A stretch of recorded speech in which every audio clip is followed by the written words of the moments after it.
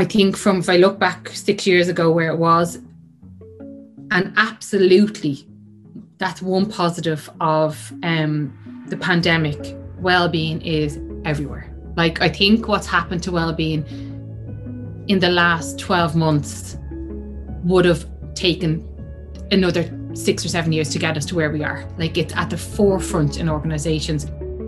Welcome to the Emotional Coach podcast with me, Andrea Splendori. And this week, my guest is Donna Reilly. Donna is a consultant and a coach working in the area of wellness, executive and leadership.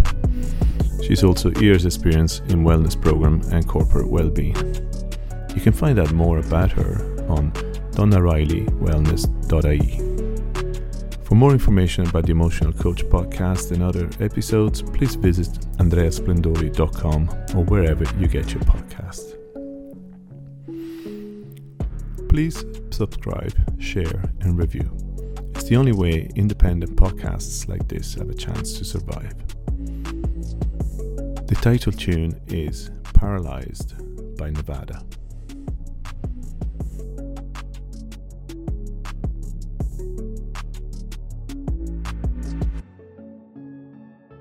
So Donna, let's start from you. Start from the very beginning. Tell me a little bit about where were you born and everything. Just a little bit of bio. Yeah, so I am a Dub through and through, born and bred. I was born in Dublin and lived in Dublin most of my life. I did a lot of travelling, which absolutely changed me as an individual. But Dublin is where I am from. So my dad's a Dub. So my dad actually, we're steeped in history. My great grandmother was the Queen of Mur Street. Do you know Mur Street, where they sell the fruit and veg? So she was the Queen of Mur Street, and my grandmother worked there all her life as well, on fruit and veg stalls. So we're proper Dubs in our blood. My mom's actually Scottish. So it brings an added little extra flair to my upbringing. So from Dublin, grew up in the north side of Dublin and went to a fabulous school. I went to a primary school and changed for secondary school and loved every second of secondary school, and got a big shock when I went into college because it was so different and unregimented, which threw me asunder. But I actually, and I was only thinking about this morning, I remember going to my guidance counsellor and she was like, what do you want to do? And I was like, I just want to help people. She's like, okay, well, you're really good at maths and accountancy. Why don't we look at that route? And I was like, well, no, I just want to help people. She's like, well, she was a bit stumped, as in, I don't know. And I was kind of saying to her, like you help people. So like, I want to help people, I want to make a difference in people's lives. So we kind of settled on a degree in NCI called Accountancy and Human Resource Management. We kind of met in the middle. And I went on to do that. And I actually loved it. And I specialised in HR after the first year, which I knew I would. But it was great to have the blend of both. And I finished that. So I think where the travel came from, I have an aunt who lives in New Zealand. So first year in college, I went to live in New Zealand for a few months, and the bug just took off from there. And then after second year in college, I went into Reilly and forgot to come home until the day before my final year in college started. Ended up on an island in Greece, living my best life. And it just went on and on. So after third year, I did like the J1 and kind of settled down a bit and got into a nice job. So I studied HR, got into AIB, where I worked in learning development, which was great for me because I think it brings me back to that helping people side. So I was like designing and facilitating training programs and seeing that change in people, whether it be from communication, presentation, building confidence. And I was like, oh yeah, I'm starting to find my rhythm now. I'm starting to find where I need to be around helping people. And I was really fortunate in that early career to work with some fantastic individuals. And I went from learning and development into organization development, did a bit of recruitment, kind of did a full circle of all the different HR roles. But got to a stage, and from a personal perspective, I bought a house very young. I was like 23. I was just very serious. And I was in a relationship which ended, and I was just like, right, need to get back to traveling. and packed my bags and broke my parents' hearts and went to South America by myself for 3 months. Loved it. And moved on to back to New Zealand for the third time, on to Australia. And my husband, who I met before I went traveling, thankfully the recession was actually good to us because he got made redundant and came over, and the rest is history. So we lived there for a few years and actually got offered sponsorship to stay and run a business in Australia. And it was a real coin toss situation for us, going, what do we do? Like, we have a lovely life here, but there was so much going on at home. Like, my brothers were starting to get married, have kids, and there was just different things happening. And we're like, oh, what we do? So we made a decision, came home the long way through Asia. Took us a while to get home, but no regrets. So I actually was very, very fortunate, Andrea, that my AAB gave me a career break. So I came back to a very, very different working environment. If you think about it, I left in the Celtic boom, if you want to call it that, where like big bonuses, massive retention payments being paid out, and then back to just on the way out of a recession, Ireland, where the work I was doing was different. The customers were different. It was gone from retention programs to employee morale and employee engagement. And it was great that I saw two sides of the coin, but it was just very stark and very different. And I settled back into organization development, went to recruitment then for a while. I went into change management, which I loved, and then ended up as a HR business partner. And I think that's where the coaching bug got me. So that would have been about 6 years ago.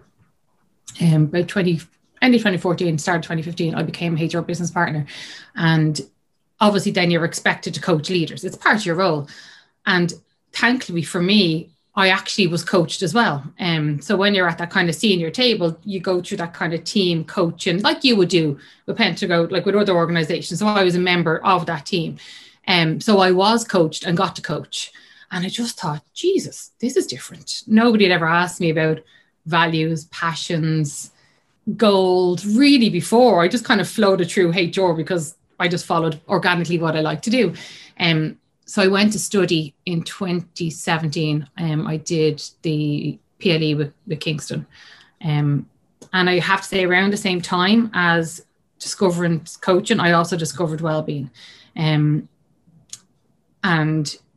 something just triggered inside me. And it happened kind of by default, but it happened at the right time for me. And I was immersed in it from a research perspective because of a work project. And so when I finished the PLE, the mental health and wellbeing coaching course was just starting. And I was like, oh, sure, geez, I'd have to give that a go. So I did that, which I loved, absolutely loved. It was a different sort of course. It was very deep, very emotive. You got very deep yourself. You know yourself on these courses. You're being coached as well as you're learning how to coach.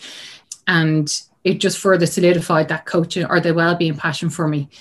And I was very fortunate in my career as a HR business partner to be able to blend the day job with coaching, with wellbeing. But it got very busy very quickly. And I'm the sort of individual, I like to give 110%, but it got to a stage where 2 very young kids, was pregnant on my 3rd. My husband has a busy job. I had a busy job. And we just kind of lost ourselves in the madness of work and parenting and living. And I had a lot of time to reflect after the 3rd baby. And I think my passion for wellbeing was absolutely there, but my role, the more senior I got, the more I was moving away from that wellbeing type initiatives. I was hiring other people in to do the wellbeing. And the coaching was still there, which was fantastic, but it was being just a lot of more demands on my time, a lot of pressure. And I absolutely loved my job. But I think that 3rd maternity leave gave me a lot of time for reflection. And I'd be a bit of feel the fear kind of person, just do it. So I just thought, you know what, I'm going to leave. And I remember sitting my parents down and saying, I'm going to leave my job. Like, and you can imagine, but it's in the bank and it's a great pension and it's 9 to 5 and you're doing great and you're on a career trajectory. Are you mad? And I was like, yeah, but I know I can give more if I follow my passion. So there was a lot of conversations, even with my husband. He was like, oh my God, we've 3 kids. And I was like, just trust me. I know that I have enough motivation, grit and determination to make something work. So trust me. So I did. And I left the end of 2019 and set up my own business as Donna Reilly Wellness. On the very first day of lockdown, Andrea, is when I signed my official papers. I remember sitting in the office in the Enterprise Partnership Board and Leo Varadkar coming out on the steps of Dublin Castle. And I remember myself and the lady I was dealing with going, this is a bit mad, isn't it, that they're closing schools? Sure, couldn't last more than 2 weeks, will be grand. And that obviously was the start. So I think what last year, as all of us, taught me, that resilience that we have, the inner resilience that we don't even know about, that we have as human beings, is remarkable. And I think for me, obviously, like everyone else, homeschooled and parenting, work and living, but it was trying to establish and build a business in the midst of all that was, and still is, crazy. But it's given me time to really reflect and establish where I think my niche is. Whereas I think if I had set up and gone straight ahead, busy, I would have just went after whatever landed on my lap. Whereas now I've had a bit more time to really think about, where is it in that wellness industry? Or where is it coaching? And is it coaching 9 to 5, Monday to Friday? Or am I doing something else? So it's given me that time, which I probably wouldn't have had if it wasn't for the situation we found ourselves in last year. So that's me in a nutshell. Oh, that's a nice nutshell. I have loads of questions, but let me ask you one. Just to see if you can cast your mind back to the moment where you went, okay, that's it. I need to take this leap of faith and move out of this AIB job. Just because I think a lot of people have found themselves in that situation at the moment, and a lot of them wouldn't have, that I need to do this. I really need to do it, regardless of the fear. And I remember a friend of mine going on his own, leaving a big company to go on his own, completely different industry. It's about 8 years ago, and he asked me at the time. He said, "What do you think?" I said, "Look, are you scared?" And he said, "Yeah." I said, "Go for it. Fear is going to drive you." And he's blooming. He just can't get enough. Time is in the day. It's the business he has. But tell me about, if you can go back to that for a minute. I think, again, it comes back to a bit of the coaching that I've had, and I've been so fortunate to work with some amazing coaches. And the common theme that kept on arising was, not I shouldn't, and I don't mean that way, but how I'm interpreting it is, you shouldn't be an employee. You could absolutely make a go of it yourself. So there were little kind of messages coming in, and I think I started within my organization so I introduced the first wellbeing program in AIB, and then helped others do it. And any business area I went to work with, I kept on introducing wellbeing. And I got to a stage where I had a forum set up where we were kind of share and learn. And I was like, this just feels right. And I think what the turning point for me was, I actually applied and was successful for a role in wellbeing, a really, really nice role. And that gave me that confirmation of, Jesus, I can do it. So if they can see I can do it and they're offering me this role, then there must be something in this. And now I'm a big fan of the universe and sending you messages. I actually found out I was pregnant with my 3rd child that very week, and didn't end up taking up the role, which probably is a blessing in disguise, because I wouldn't be where I am today if I had worked it differently. So I think it's a combination of the coaching, that external validation, and just that fire in my belly every time I focused or got the opportunity to work in that well-being coaching space. And I am a bit spontaneous. Oh, am I? Yeah, I am a bit spontaneous for some things. Other things I'm very planned. But I'm like, gosh, sure, go on. What's the worst that can happen? I could stack shelves and Spar. I could go back and get another job somewhere else. Or I was just very optimistic and did it. And I remember having a conversation with my boss at the time. And even when I was having that conversation going, what are you doing, Donna? Are you mad? Stop talking. Don't say those words. But I just did it. And no regrets, Andrea. Like zero regrets, which is wonderful. That's brilliant. And before we get into the Donna Reilly wellness business that you now have, just I'm always curious about, you mentioned talking to your career counselor, whatever they call career advisor, counselor, and wanting to help people. But where does that come from? Is it family? Is it? I don't know. That's a really good question. I think, a bit of family. So, like, my mom would be very always like helping people and going above and beyond for others. So there's a bit of it there. But I think it was just in me. I just wanted to make it. When I was 18, I wanted to help people. But then now I'm going, I want to help people make a difference in their lives. So I'm a bit more focused on the helping piece. But I remember just thinking that I wanted to help people in all aspects. And I don't know whether it's down to, so I would have always been like, say when people are like, I want you on the basketball team, but I don't want to. I'm like, why can't you? Why can't you play basketball? Of course you can. Go play. So I think I always would have been that person in the background going, she can do anything you want to do. Just what's the worst that can happen? Give it a go. So I think it was that positivity / need to help people. So I don't know exactly where it came from, other than I've always known it.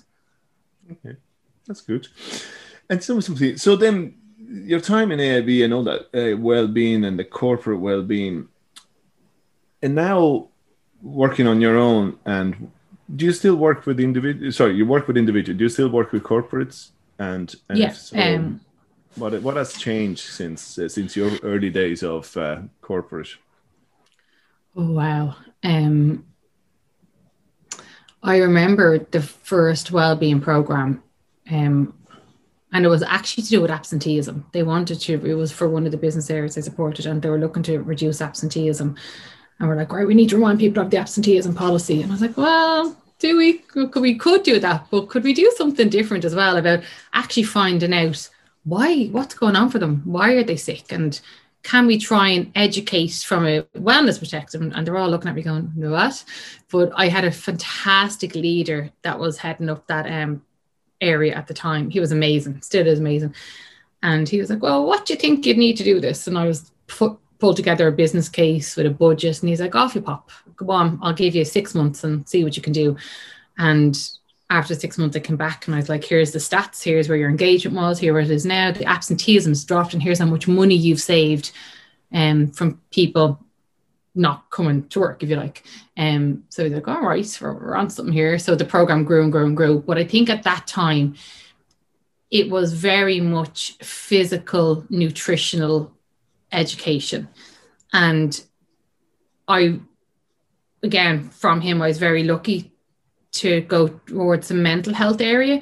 And I remember saying to him, I think I'm going to bring in Brezzy. And he was like, what? Why? And I was like, because he has a message and he has a voice. And I really think it will open up doors to make it safer for us to go there with this program.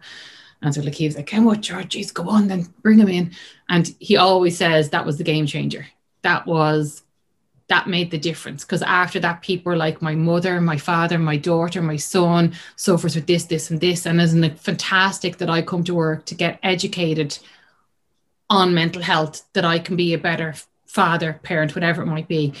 And he would have said at the time, he goes, I can't tell you the difference the program has made, but I can feel it when I walk into the building. And I was like, that's all you need. So I think, to answer your question, I think if I look back 6 years ago where it was, and absolutely that's one positive of the pandemic, well-being is everywhere. Like, I think what's happened to well-being in the last 12 months would have taken another 6 or 7 years to get us to where we are. Like, it's at the forefront in organizations.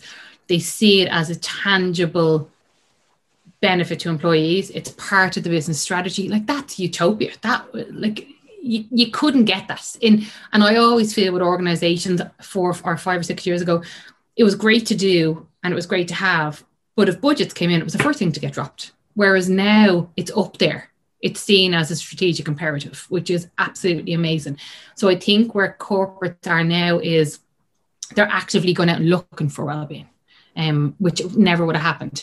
So we're further along the journey. I think two things I would love to see is well-being owners within organizations. And I listened to some of your other guests, and I've been chatting to so many organizations the last year about this. It's usually an initiative that gets given to the person who has a passion for well-being, and it's tagged on top of their day job. And it's done from the heart, it's done from the right place, and it's done really well. But I think for organizations to truly take it serious is that there's a dedicated well-being owner in a senior position that's responsible for the program in the organization. And the second thing is, and I get where we are at the moment, it's there and it's in the forefront in organizations and corporates' minds, but there's a bit of a tendency to just do, let's get something for well-being, and not a sticky plaster approach. I don't mean that. They're doing it from the absolute right intention, but putting things in place to try and help people for the times that we're in. Whereas if you were to have that strategic view, you're saying, right, what's our vision, what's our goals, what's our mission, what's our program going to look like, what do the employees want, what's our return on investment, what's our measurement. So I think it's absolutely fantastic that it's happening, and it's there, and it's topical, and it's making a difference to so many people. But in my mind, to do it right, it needs to be run like any other strategic initiative within your corporation or your organization. But yeah, I think it's definitely one of the benefits I'll take from COVID is how well-being has been amplified to the top of corporate agendas. Yeah, no, that's interesting. I like the idea of the well-being owner. So if I were to come to you, if I run a big company, I came to you and said, Donna, look, I want a well-being program. So the first question you would ask, you say to me, look, give me somebody to be the owner of that program that I can work with. And is that within the organization then? Like, would be my CFO or whatever it may be. What's the best person to have? And how? Not necessarily. Not necessarily. So I think some organizations are in the fortunate position where they can nearly outsource it. So they have a well-being provider, and they may have somebody in HR or somebody in comms or somebody in the business that is the counterpart or the relationship manager side, but the wellbeing program is very much run from an external provider, and they do things like diagnostics, run the program, get the feedback, assess the evaluation. For the smaller organizations, it seems to be a person, and usually a person in HR or it kind of sits with sometimes with pensions and benefits, kind of reward and benefits, or it might sit with like employee engagement or in that kind of HR type sphere. And it's usually somebody who, depending on the organization, where they see it should fit. And that individual then takes it on and it's their responsibility. So I think it works.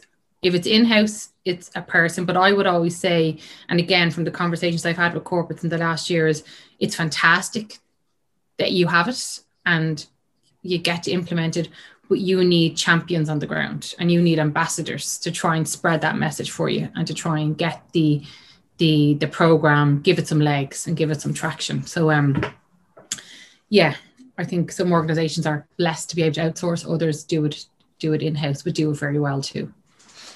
Okay. Now, if I go, I was looking at your website this morning, and I put the link on the show notes. But sorry, something happened. You do different things. Apart from the well-being, you also do your one-on-one and team coaching. Who comes to you? Who do you attract? Who's the person? That knocks on the door, said, Donna, I love the profile on your website and whatever. I heard about you. Who's the person who comes to you? Do you know, Andre, funny, it's different to when I worked full-time, like as in an organization doing coaching. The profile has definitely changed. It's women, all women, interestingly, who have multiple responsibilities. So what I mean by that is they're a parent, they're a carer, they've a career, they've people who depend on them, and they're busy, very, very busy. And they come to me for different things. Someone's burnout. how do I get a balance? I've lost me in all this. How do I get myself back? Some, interestingly, a bit of isolation, because the current restrictions have taken all my outlets from me, and now I'm completely isolated. So yeah, and age-wise, I'd say early 30s right up to retirement age. But yeah, women, which is funny. And it's interesting. And this is what I mean by last year, give me the time. When I started to attract the clients that I attracted, it gave me the opportunity to develop my niche into that area. And to, so say last night, I did a soft launch on a workshop for women around work-life balance and self-care. And it was lovely, because it was created over a long period of time with all those women that I'm working with in mind. And I just knew it would benefit women like me. Like, I'm a mom, I'm working, I'm parenting. And I always use the analogy of, you're doing everything from four walls. Whereas before, you could leave and drop kids to school or go to work or go to your exercise. Everything now is happening in four walls. And that creates anxiety, that creates stress, that creates those blurred boundaries. So I think for me, that's where my focus is in terms of any workshops or programs I develop at the moment, is because that's who's coming to me. So that's who I'm going to serve, if that makes sense. Yeah, absolutely. And also, I know, because we had a conversation in the past about children, and you're very, wellness of children, wellness is high on your agenda. And tell me a bit about that, how you're approaching that, and what are you offering in terms of or what you like to offer? So for me, the whole wellbeing thing obviously started around 2015, and I was, again, very fortunate. I still do go to a lot of events, summits, conferences around it. And anytime anybody got up to talk about kids' mental health, and it's weird, Andrea, like my tummy would literally do a somersault. And I'm like, all right, there's something in this here. This obviously is important to me. And it kept on happening and happening and happening. And it's something I've always kept an eye on. And we had this conversation before, but there's something that won't let me fully go after it. But I'm okay with that. I think it will happen organically. So what I've done is, and again, it was always on my plan, but I think COVID definitely push me to it further. So I signed up for a kids mindfulness course, more for myself as a parent and to help other parents. And it's lovely. And so what my future offerings, I hope, will be is that it's a course for parents to practice mindfulness with their children quickly, like knowing what questions to ask, knowing how to do a mindful exercise with them, knowing that if homeschooling is going completely wrong, that you can take time out, do a bit of breathing, and come back to it when you all feel a bit better. Just the simple, tangible tools and techniques. And the other part of that is actually with the kids, practicing mindfulness with them. So obviously current restrictions are preventing me from doing that at the moment.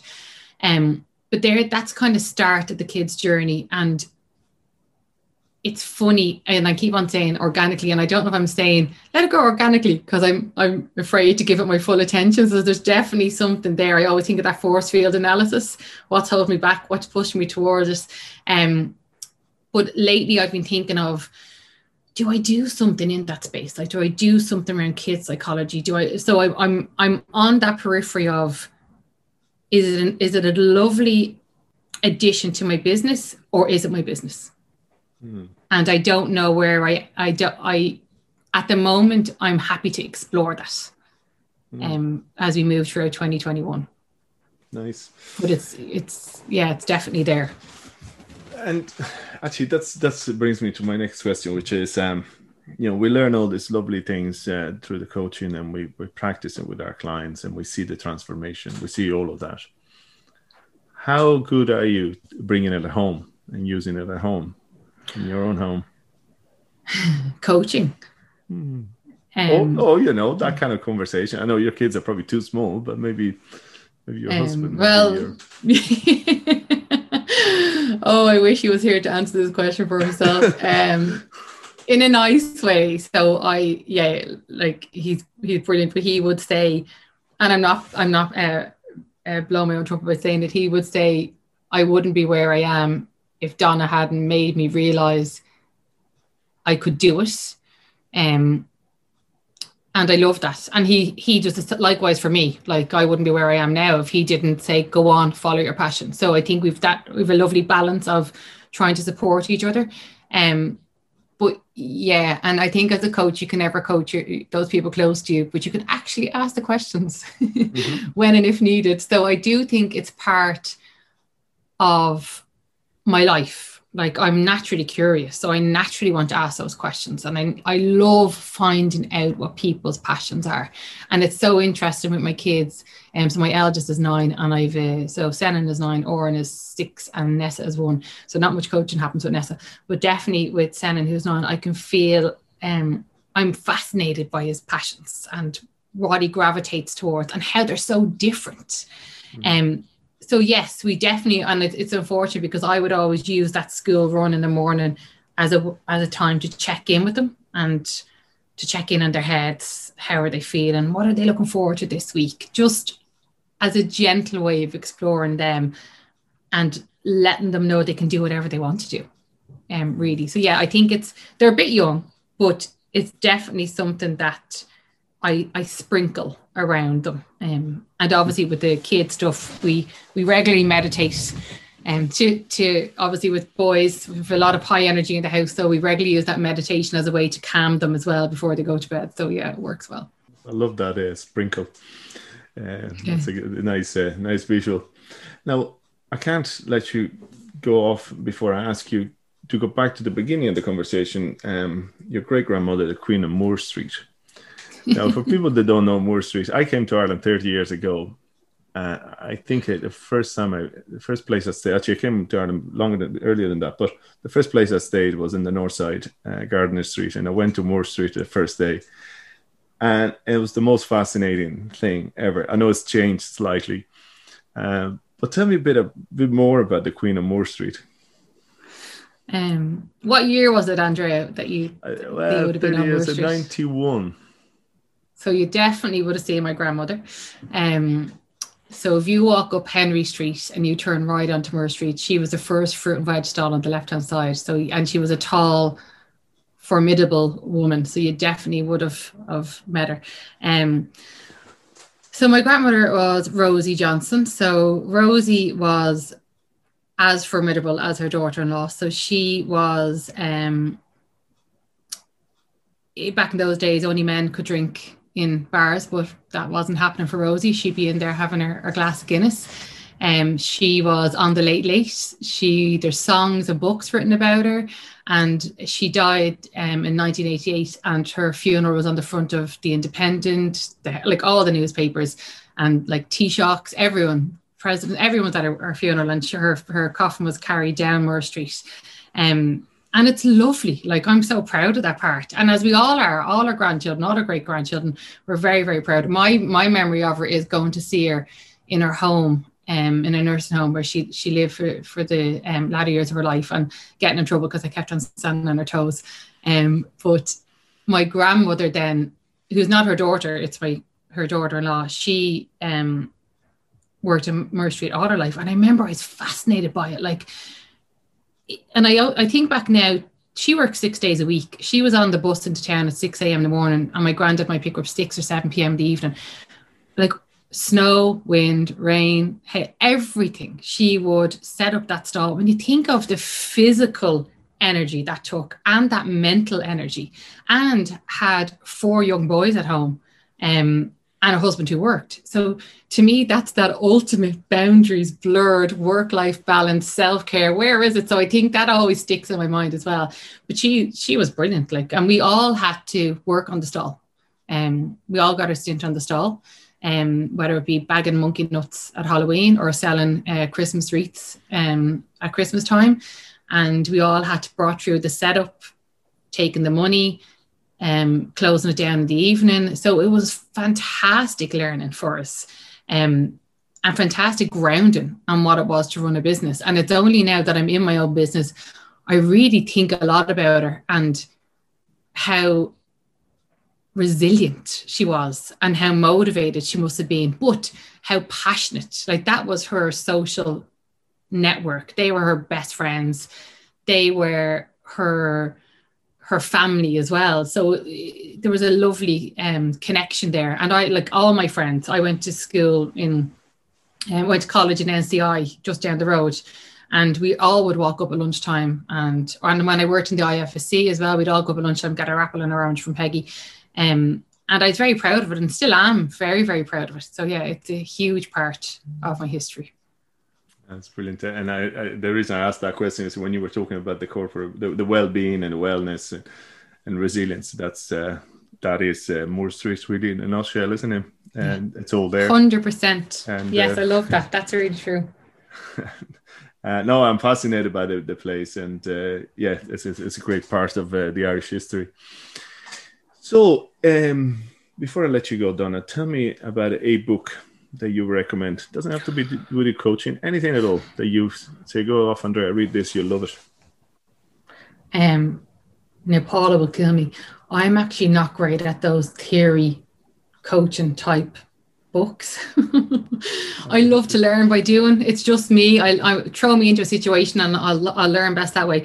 But I do think there's a book that I read, you're all around that time that coaching came into my life. It all just happened around the same time. And it's The Monk Who Sold His Ferrari. Have you ever read it? By Robin Sharma? No. Oh, get it, Andrea. It's a wonderful book. And it's very short. You could read it in a day. You could read it in a couple of days. It's about this lawyer, high-profiled, executive-driven, career, and had a heart attack one day in the courtroom and just had a whole U-turn on his life and ended up going to the Himalayas and living with monks, and it was all about finding your purpose in life. And he was very much about happiness is when you find what you're great at and put all your direction and all your energy into that, and that's when you find your happiness and your secret sauce. It's a lovely book, and I've actually it's battered and torn. I actually donated it to a library there a couple of weeks ago, but I've given it to so many people. I'm actually now, if I'm allowed to, I'm going to cheat here because I actually have one that I'm reading at the moment, which is Tuesdays with Maury. Similar, actually along the same kind of wavelength. So I love these sort of books. Those kind of, there's a story to them, but you learn so much from them as well. So I definitely recommend you get The Monk Who Sold His Ferrari. You'll enjoy it. I shall do that. And let me ask you the very last question. We're doing something at the moment with A Lust for Life. We call it's a campaign called Hunt for Hope. And I think it's lovely. People sending in stories on what they hope 2022 is going to look like. What's your hope? Would you believe I already submitted my Hunt for Hope? And it's very, when I think about it now, it's not very deep. But I just cannot wait to be on a girls' holiday where we are sitting on the sun loungers with a cocktail in hand, having just those real deep belly laughs and chatting about nothing and everything, where the only care we have in the world is what we're going to wear out that night. To me, that I miss it so, so much, and I cannot wait. And so much so that we've set up a fund and we put money in every week because we're just like, this is happening. As soon as we can make this happen, we are gone. We're on the plane, we're on the sun lounger, we're drinking the cocktail. So that's absolutely my hunt for hope for 2022. That's fantastic. Well, Donna, Reilly, thanks a million for your time. Really appreciate it. Thank you. I really enjoyed it. You're very good. Thank you. And I hope you enjoyed my conversation with Donna. If you wish to be featured on the podcast or know someone that would make a great guest, please contact me by my website andreasplendori.com or at asplendori@gmail.com. Thanks for listening.